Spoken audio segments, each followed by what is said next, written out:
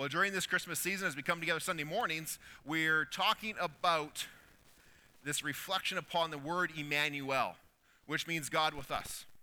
Now, from the biblical accounts, we know that Emmanuel is Jesus, that the Son of God, born of Mary and Joseph. And if you're with us last week, or if you weren't, you can go online and listen to it or watch the message online.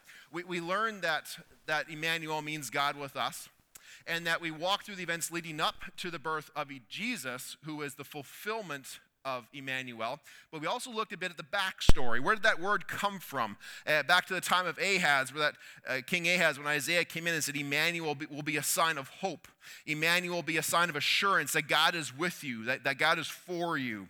And that found its immediate fulfillment in that situation, but its ultimate fulfillment for all people in the birth of Jesus Christ.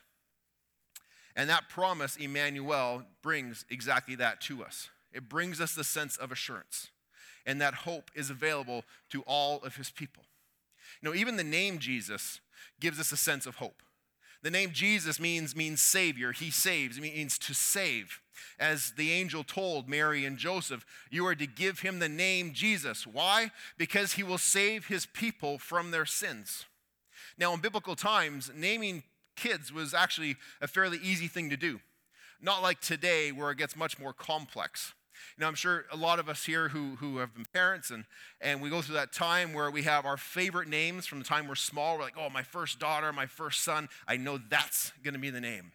Or maybe we have these family names that get passed down from generation to generation and form a bit of a tradition in our lives. But any of you who have had more than a couple of kids, you realize you run out of those after a little while, and it gets a little bit more tricky. And it doesn't become so much a list of what you can name your child, it becomes more a list of what you can't name. And you start sitting with your partner going, well, we can't name them after any of our exes that we may have. There was this bully in high school, and I'm certainly not going to be reminded of that by naming my child that. We do have family names that we could use that are good things. We have family names we aren't going to use because that would be a bad thing that we go through. So you go through all of these different names, and you have to go through the process of, well, what if we name him this? Well, he's going to get teased if we name him that. They're going to shorten it. Do we want to shorten it? Do we want to lengthen it? It's a complex factor. For us, our first two kids, Kaylina and Samuel, easy. They're born. They're named. We told the nurses, they got the little card and they wrote their name on the card, stuck the card in the plastic bassinet, and right from the moment they were born, they had a name. Joshua, he was baby X for 3 days. Baby X for 3 days until we came to an understanding of what we were going to call him. You know, in biblical times, a person's name had a lot of meaning. Quite often, what they were referred to as was based upon events or significance that happened in their lives. For example, the name Adam. Adam means ground or earth. And when you read in Genesis, it says that God formed him from the dust of the ground. The name Samuel means asked of God. And if you go to the book of 1 Samuel, in the opening chapters there, you read about how his mother Hannah was not able to have children, but desperately wanted to have a son. And so she went to the temple and she pleaded and prayed and she asked God for a son. Abraham, that name means father of many. And as you can read throughout the opening chapters in Genesis, from Genesis 12 through 17 in particular, you see that God says, you will be the father of many nations. The name Esau. You know what Esau means? It means hairy. He was just a hairy baby, so they named him Harry when he was born. See, these names have meaning, what we find in Scripture. And with Jesus Christ, it's no different. When Jesus was born, he is Emmanuel. He was named, he was referred to as God with us, the fulfillment of that. But there's other names that he has in reference to him as well. Or more accurately, not names, but titles and designations as to who he is. Because he was the one of whom it was foretold would be known in name and in nature as the Wonderful Counselor, as the Mighty God, as the Everlasting Father, and the Prince of Peace. These four names, these titles, these designations as to who he is are what we're going to look at over the next 4 services starting today. And with each one, we're going to consider what is the implication, what is the meaning behind it, and how does that empower me? How does that impact me in my life here today, in this season, and beyond? And we're going to start today by talking about Jesus, who is the Wonderful Counselor. Now, what does it mean to say that Jesus is the wonderful counselor. Well, these two words, wonderful and counselor, come from two Hebrew words that sound like Pele Yatz. Now, Pele means wonderful. But the way we use this word wonderful is different than what it means in Hebrew. When we say something is wonderful, we mean, oh, it's a wonderful day. You did a wonderful job. He's a wonderful person. We tend to use the word wonderful to mean things like likable and pleasant and lovely. But the word wonderful, Pele, in Hebrew, it actually means indescribable. It means that something is completely beyond understanding, that if we have a concept to describe, and it is wonderful in the sense of Pele, that there are no words that can do it justice. And so when Isaiah is describing this future Messiah that was to come, he's saying his greatness is beyond description.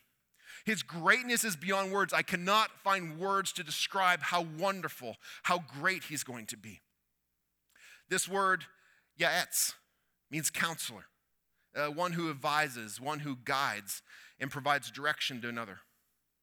And so even though God Almighty, the creator of heavens and earth, the one who rules and reigns in eternal majesty, the one who is sovereign over all things, all time, and all people, the one of whom there are no words to describe, even though that is who we're talking about. When we talk about it in terms of the Ya'etz, it's saying this wonderful counselor personally knows you. He personally loves you, cares about you, and relates to you. We read about this as the author of Hebrews chapter 4 tells us, when he speaks about Jesus as our high priest, and he says this. He says, we do not have a high priest, Jesus, who is unable to sympathize with our weaknesses, but we have one who in every respect has been tempted just as we are, yet is without sin. In this verse, he's saying that Jesus knows you.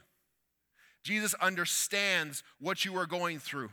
He was born to this world. He walked this earth. He knows the strife. He knows the temptation. He knows the pain. He knows the sting of loss, yet he overcame it.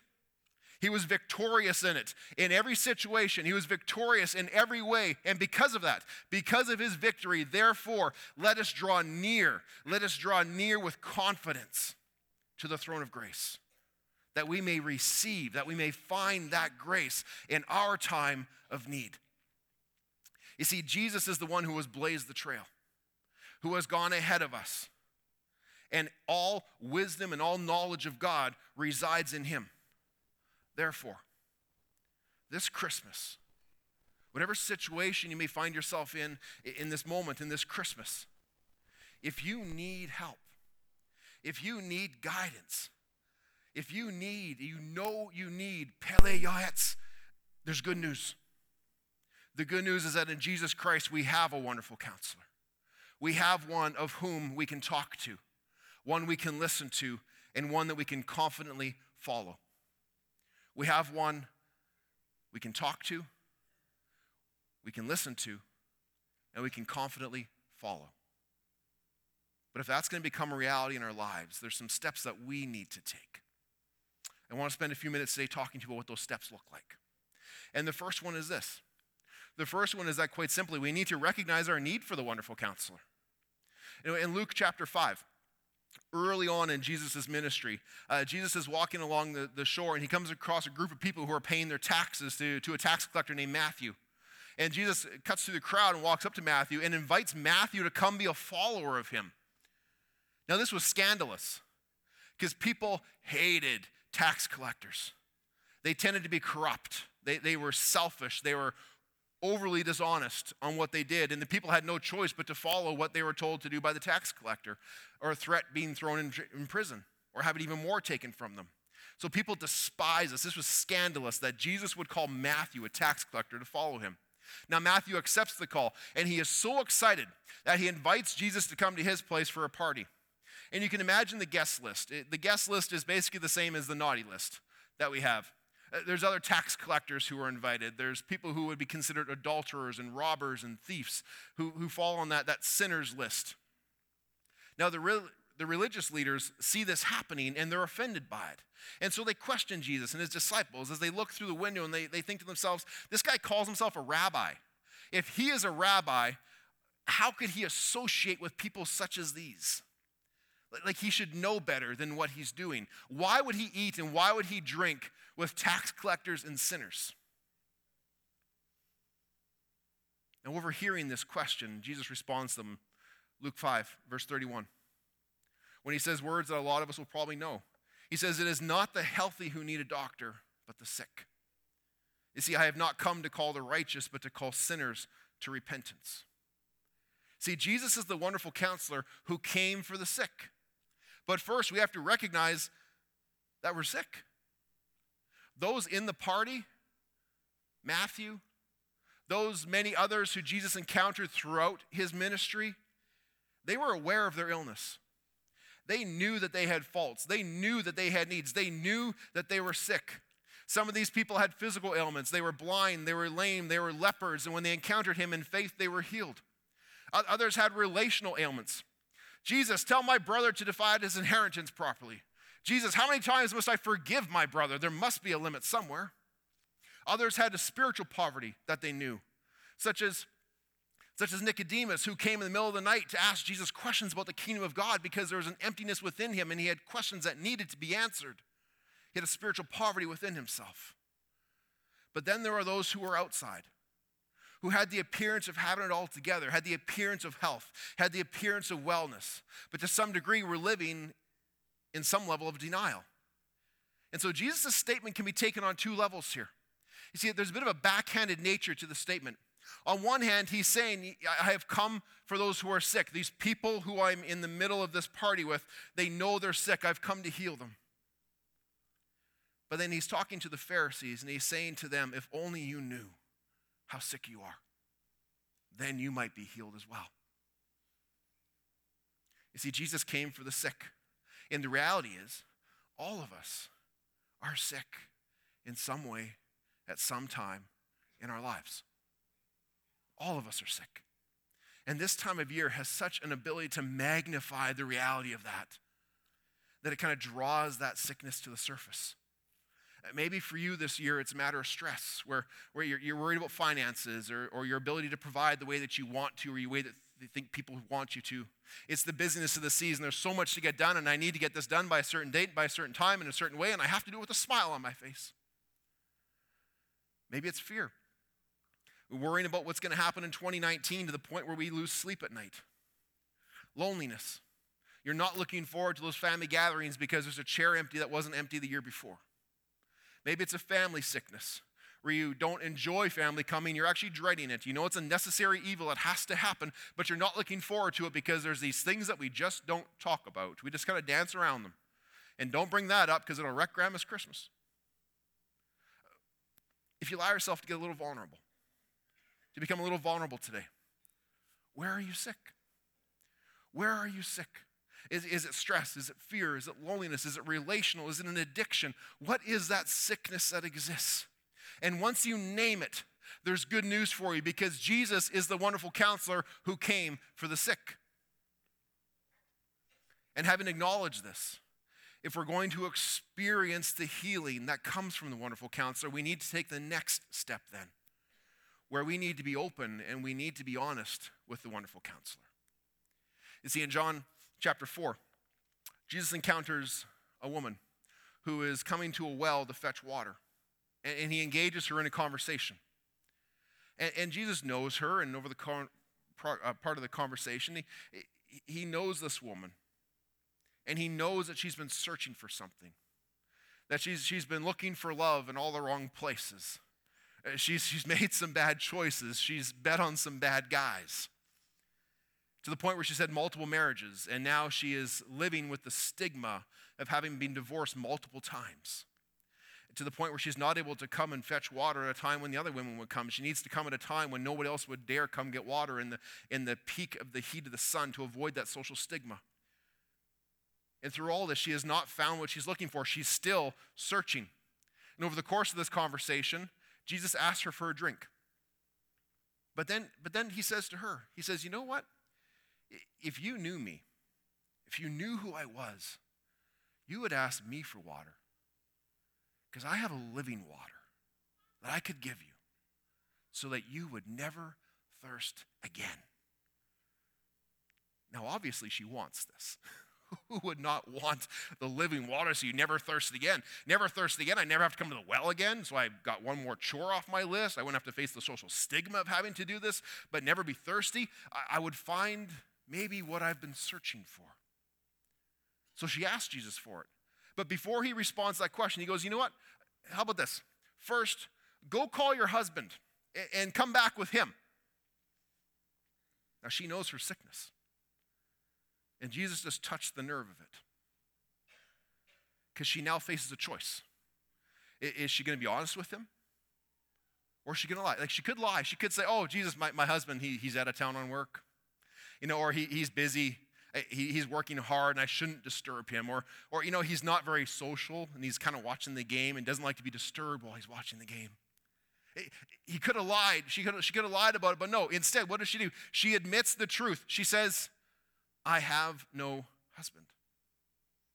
And admitting the truth and honestly responding to the question, Jesus then continues and is able then to add to that and say, that is true. In fact, you're right, because you've had 5 husbands, and the one you're living with now is not your husband. What you have said is quite true. You see, when we're honest with the wonderful counselor, the conversation can continue in the right direction. And this allowed Jesus the opportunity to then, because she had opened up and been honest with him about her sickness, he was then able to reveal to her who he was. He was then able to reveal to her and say, I am the one you've been searching for. I am the one who knows you. I am the one who cares for you. I am the one who can give you what you've been looking for and these other men. I am the one who can give you that living water so that you will never thirst again. There are possibly some people here who can identify that sickness, but in the same time need to take that next step of honestly bringing it to God, of bringing that sickness to the wonderful counselor. In Psalm 55, verse 22 invites us to do just that. When it says, in the psalmist says, cast your cares upon the Lord, and he will sustain you. He will never let the righteous fall. Now, this is a pretty straightforward principle. That if we don't open up about our problems, we can't access the help that's available to us. If you go to a doctor because you have a broken leg, and when he asks you what's wrong, you tell him about your hangnail, you're going to leave with painful limps still. If you go to a counselor because you're in a failing marriage and he asks you what's wrong and you tell him you have a fear of elevators or something ridiculous that's not even related to that, you are going to go home and still have crisis in your life. You see, being honest with the wonderful counselor requires humility and it requires courage, but it leads to the proper results. So what cares do you carry with you this Christmas? What is the name of that care, that burden that can be cast upon the Lord? Is it a past hurt? A relationship that is strained? Maybe it's just a physical body that's failing and leads to fear. Maybe it's anxiety about tomorrow. Whatever that name is, what are you to do with it? According to Psalm 55, you are to cast your cares upon the Lord. You're to be brutally honest with the wonderful counselor. And here's the thing, he can handle it. He can handle it, and he promises that he will sustain you and that he will not let you fall. So once we recognize our need for the wonderful counselor, once we get honest with him about our cares, the next thing we need to do is to listen to him. Have you ever heard the voice of God? Jesus declared that if we are his followers, that we would learn to hear his voice. He said that we would. John 10:27 says, my sheep listen to my voice. I know them, and they follow me. You know what I mean when I say hear his voice? Am I talking about audibly hearing his voice like you're hearing mine with your ears? Well, I want to suggest to you that's not beyond the realm of possibility. This might be hard for some people to believe, but there are a few times in my life when God has spoken to me. And so, for example, when I talk about being called to the ministry, I don't just mean there was this time when I sat back for a while and went through some reflection and pondering and discovered my purpose in life. I mean There was an evening when I was 17 years old where I had just dropped off my friend Dave at his house and pulled up to the corner of Tabor Boulevard and McKinley Crescent, and God spoke to me and called me to the ministry. Now, I don't mean with audible words. I mean as though I had just heard somebody beside me say words, and it was so real and so present and so undeniably true and real in my life, to the point where I sat at that stop sign for a long time, and I verbally responded to him and told him exactly what I thought of his idea and how that was not going to happen. This is ridiculous. You've got the wrong guy. You don't know what you're doing, and this is crazy. It took some years, but you know who won the argument? Because here I am with you. So I do believe that God can speak to us in this manner. But I also believe that he speaks to us more often in other ways. What do these other ways look like? Well, just to give you some ideas, I believe God can speak to us through his word. That when we open up the Bible, that when we read Scripture, which is his revelation of who he is, of his character, his wills, his likes, his desires, his plans, his purposes for you, for humanity, for us as a church, I believe he can speak to us through that. I believe in it so much that you're hopefully getting sick of hearing me talk about your space and place. That we all need to have that space, that physical space that we spend time with God, that physical space in our calendar, that we carve out time to spend time in prayer and reading with him so that we can find our place in his story, which is the Word of God. If you're not doing that but want to start that this Christmas, we want to help you with that.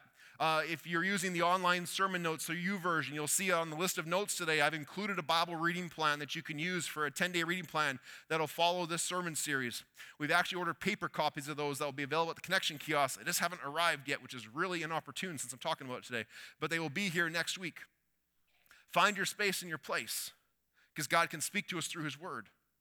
I believe he can speak to us through music, through songs, whether we're singing songs here in the service or if you're driving home listening to songs.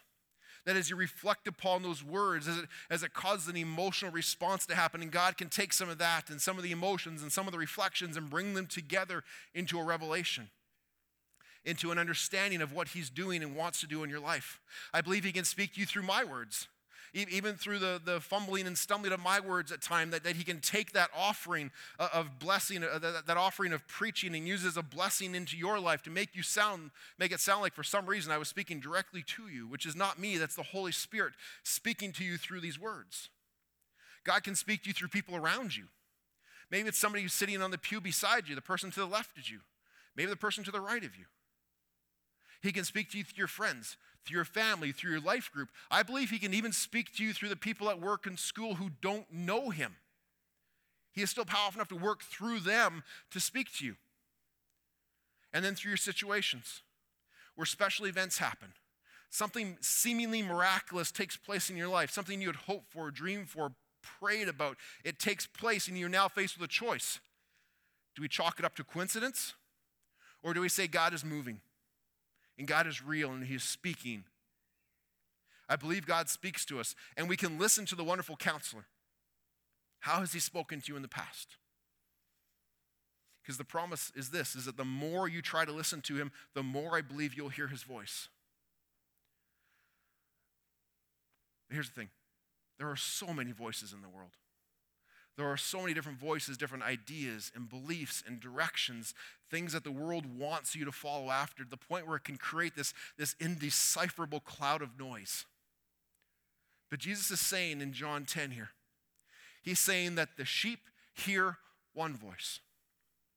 That in the midst of this cloud of indiscernible noise and volume that's taking place maybe in our world and around our lives, there is one voice that carries over top of it, that we can learn to tune our ears to. And that is the voice of Jesus. We see this happen in our worlds. Parents know this, that you can take your child to a playground and there could be noise and ruckus going on, but the minute you call, Joshua hears my voice over the other voices because I am his father and he's tuned to that voice. You've maybe seen this with a newborn baby who doesn't know the world beyond 12 inches in front of its face. But when it hears its mother's voice, its eyes light up because it knows that voice. It speaks to this deep bond This deep connection that exists between mother and child, between father and son, that exists between sheep and shepherd, between us and the wonderful counselor. But here's the other aspect of this verse. You see, shepherds of the day, when Jesus was sharing this with the original audience, they didn't drive their sheep. They didn't stand behind them with a whip. They didn't stand behind them and force them to go and drive them a certain direction. They didn't push them or force them. A shepherd stood out in front and called them to follow after him. Therefore, once we recognize our need for the wonderful counselor, once we get honest with him about our cares and start to listen to him, we then need to do one more thing. We have to follow him. We have to do what he says. You see, you can receive the greatest instructions, the greatest counsel, the most wonderful advice possible. But if you don't act upon it, it really has no value. Now, how many of us here have gone to the doctor and heard you need to exercise, you need to eat right? Here's another popular one. Finish all the pills in the bottle, right? How many of us have medicine chests full of half-empty pill bottles? We're told to finish all of our prescription. Do we do those things? No, we don't. We know we don't. We'd be a much healthier society if we did all those things. We know we don't. Why? Well, myriad of reasons. Sometimes we think we know better. Sometimes we think, well, it's not going to work. The doctor doesn't actually know what he's talking about. Sometimes, probably more often than not, we just frankly don't like the instructions that we've been given to do. Exercise? Yeah, no. Eat right? Yeah, no. We don't actually like what we hear. And so we think to ourselves, do I really need to forgive? Do I really need to stop spending money in this way on these things? Do I really need to apologize? Do I really need to obey God's commands? Do I really need to share my faith in those situations when I felt that prompting and stayed silent? Well, if we're listening to the great shepherd, if we're listening to the wonderful counselor and we hear him say those things, if that's the voice that carries over the crowd of noise, then yes, we do.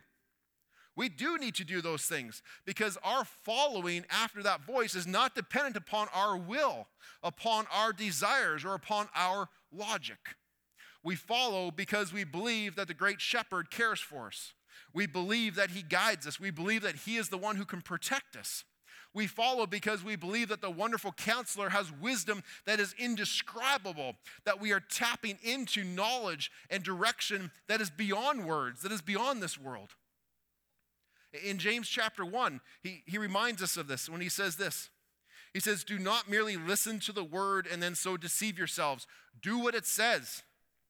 Anyone who listens to the word but does not do what it says is like someone who looks at his face in a mirror, and after looking at himself, he goes away and immediately forgets what he looks like. The point James is trying to make here is that when you look in the mirror at that moment, when not just a passing glance, like when you look and stare at the mirror, for that moment, you are receiving an accurate self-evaluation. We've all done this. We've all stood in front of a mirror and we're like, I got a mole. I should get that checked out. Yeah, hairline running away still. Right? Wrinkles? Not if I do this. Right? Teeth? Yeah, they're still pretty white. No, we've all stood there and picked something. We've all done this.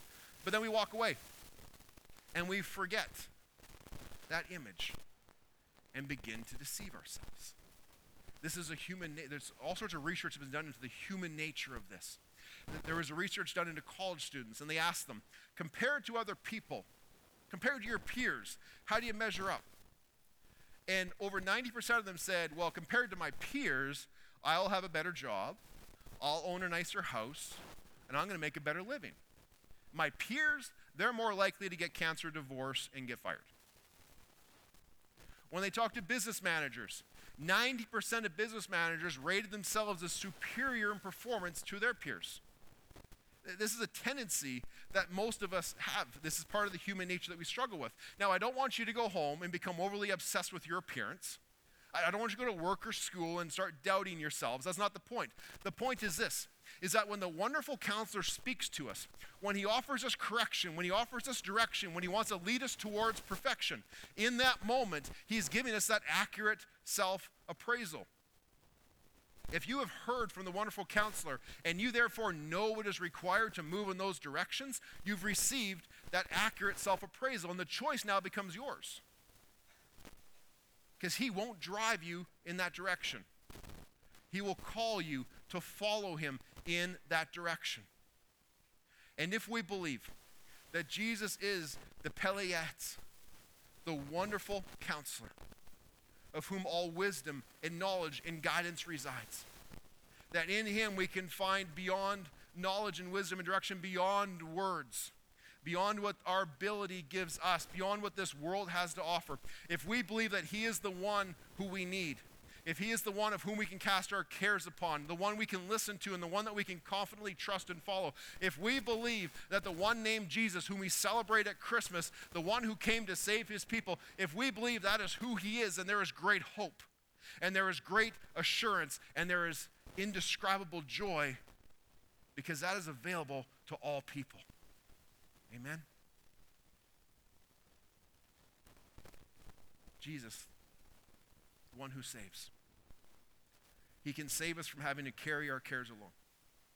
He can save us from being overwhelmed with temptation. He can lead us down the correct paths for our lives. But he's also the one in whom we can place our trust for eternity and for salvation. You see, he's not only the counselor. Jesus also came to be our Savior. Because Jesus cares about our brokenness. Whatever that care is that we can cast upon the Lord, Jesus knows about it and cares about it and wants us to bring that to him. But he also understands our sin. He understands those things that we've done, those choices, those decisions that are contrary to God's will, that are contrary to God's plan, those things that actually separate us from God because we do those wrong things, but God never has. And so separation exists. And that's a problem beyond us to resolve. And because that problem exists, all of us are searching in this land. All of us are thirsty, looking for living water.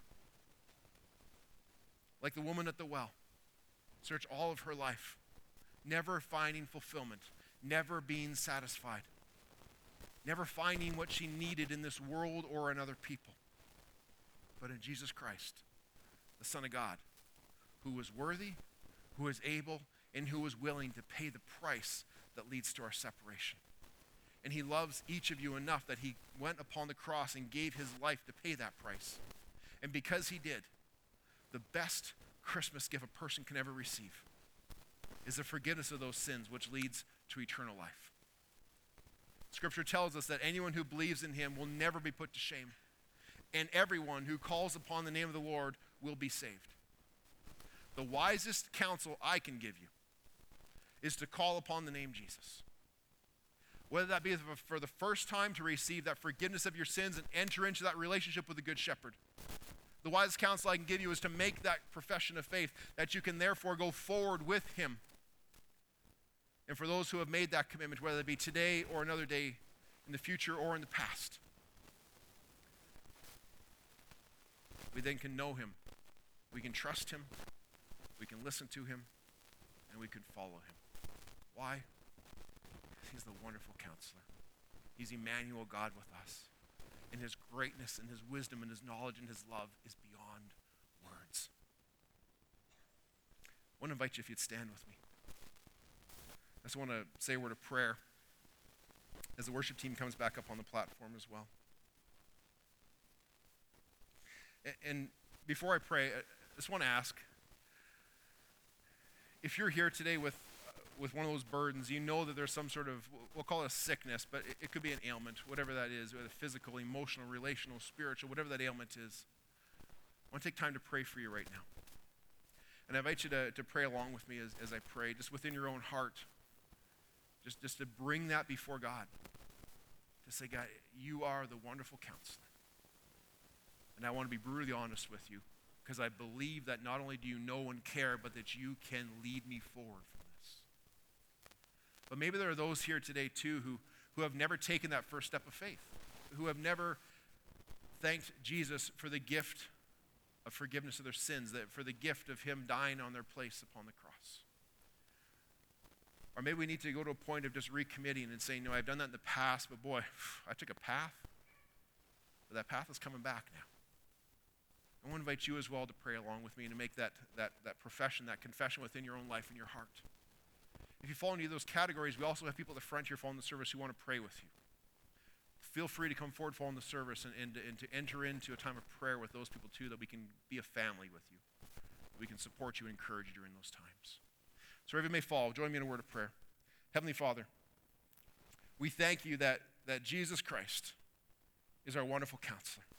God, he is the one upon whom we can bring all of our cares.